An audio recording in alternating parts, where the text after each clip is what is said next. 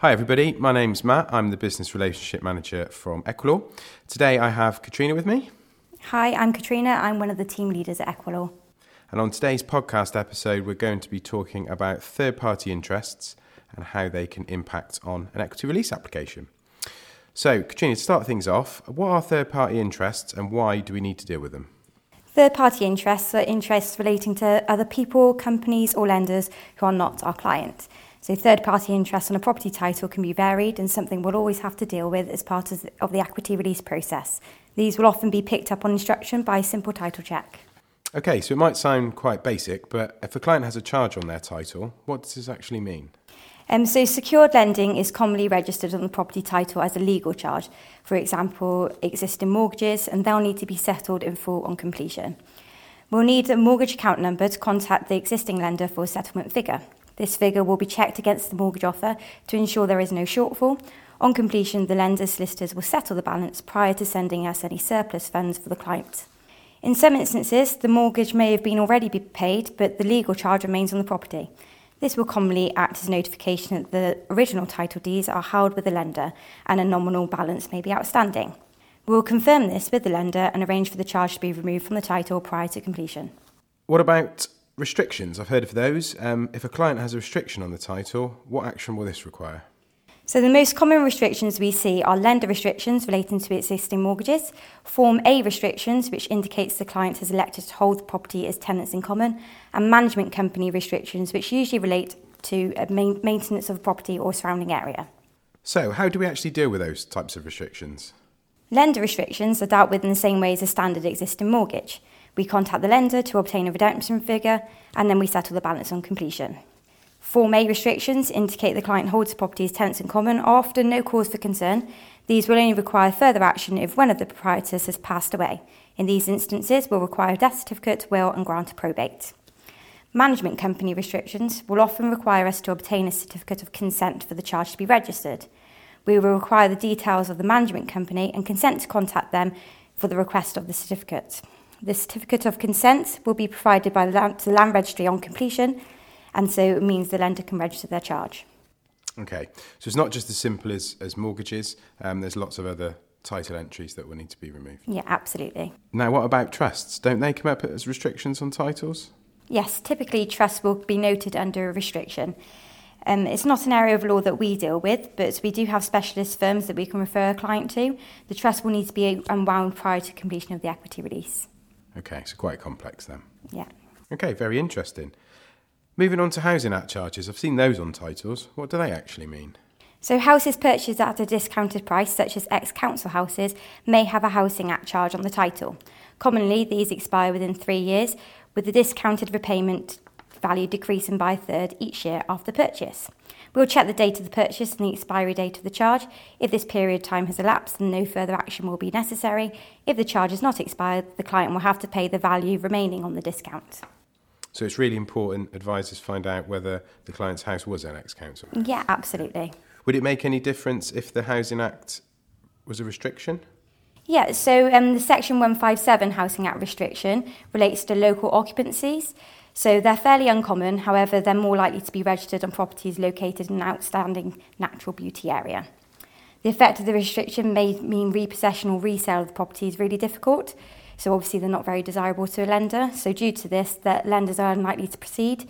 And so you need to consider that really when you're meeting with a client in these areas. Okay, very interesting. Okay, moving on to leases.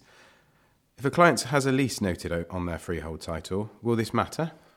So leasehold interest noted on the property title will need to be registered or removed for the equity release to complete. We will require the original title deeds, which will need to include the original lease for the property to take appropriate action. So this is slightly similar to having to register the property? Absolutely. Okay. How about equitable charges? I've seen and read about those. What do they actually mean? So an equitable charge is a form of secured charge against the property and is commonly created by a court due to defaults on payments such as to lenders or utility services. These charges need to be repaid on completion as a normal registered charge would be. So a redemption statement needs to be requested, and usually you have to get these from a solicitor who acts on behalf of the lender, so it can take longer to obtain these. So would you say it's a good idea for advisors to find out if clients have had any debt problems with utility companies previously? Yeah, it'd be really helpful to get that information up front. And how about legal aid? I've seen lots and lots of news about legal aid charges. Are these similar? Yeah, so legal aid usually is on the title because of divorce proceedings. These will also need to be paid on completion of the equity release. There's a common misconception that it needs to only be repaid on sale, but an equity release will trigger the repayment of the legal aid charge. Again, it's the same sort of process with obtaining a redemption figure for settlement. And does it make any difference how long ago this legal aid charge was placed on the title? No, there's no expiry date on them, so they just act as a normal legal charge. Okay, what happens if a client has lent money to an individual and they have secured their interest against their property? Would we deal with this any differently? So charges relating to individuals are known as private charges. We'll need the client's consent to contact the individual and confirm the settlement figure for completion. Additionally, the individual will need to complete the land registry discharge documents and verify their identity with an independent solicitor. They may also wish to take legal advice of the implications of removing their security. So it's a little bit more complex than physically just giving them their money back. Yeah. Okay, what if I've seen a home rights notice on the property title? What would this mean? This is a notice under the Family Law Act and it protects a spouse or civil partner's interest in the property. The home rights notice has to be removed. We'll require further information such as has the client been separated or divorced, and we'll deal with this as a matrimonial case, so follow the lender's additional requirements. It'll probably be helpful for you to listen to the podcast on divorce and separation. Now, Katrina, I've also seen a notice in favour of a lord of a manor on a title before. Can you tell me a little bit more about those types of notices? Yeah, so usually these are unilateral notices. They relate to really obscure rights about mines and minerals or even fishing and hunting. They're really difficult to remove and highly unlikely to be enacted, so the individual with benefit of such rights hardly ever going to come back and chase up their right to go hunting or fishing on someone's land. So usually we'll just do an indemnity policy and the lender accepts that.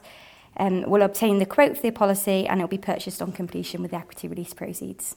Great, so it's relatively straightforward to get sorted.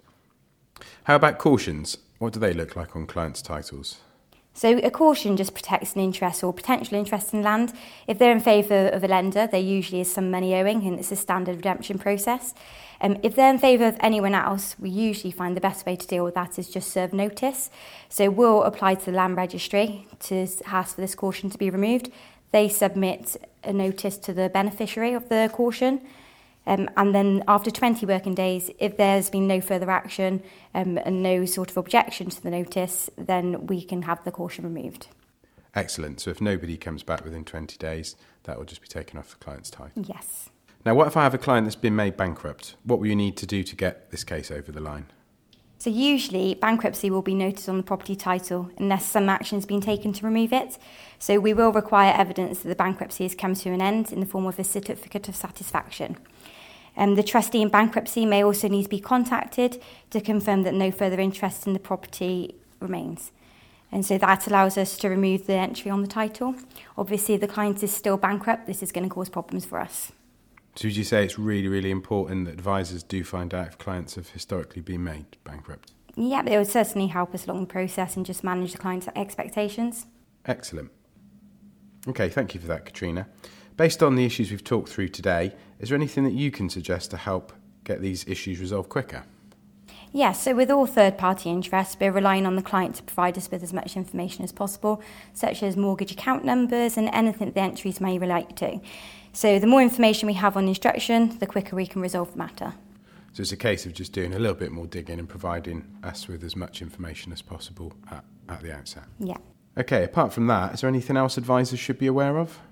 So there are an extensive number of interests that may be noted on the property title. If we've not been covered today, then just contact us and we're happy to formulate a plan of action. Okay, thank you, Katrina. Really, really helpful. I think we've covered some useful ground today. To all of you listening, I hope you found that useful and feel free to check out our other podcasts that are available for you today.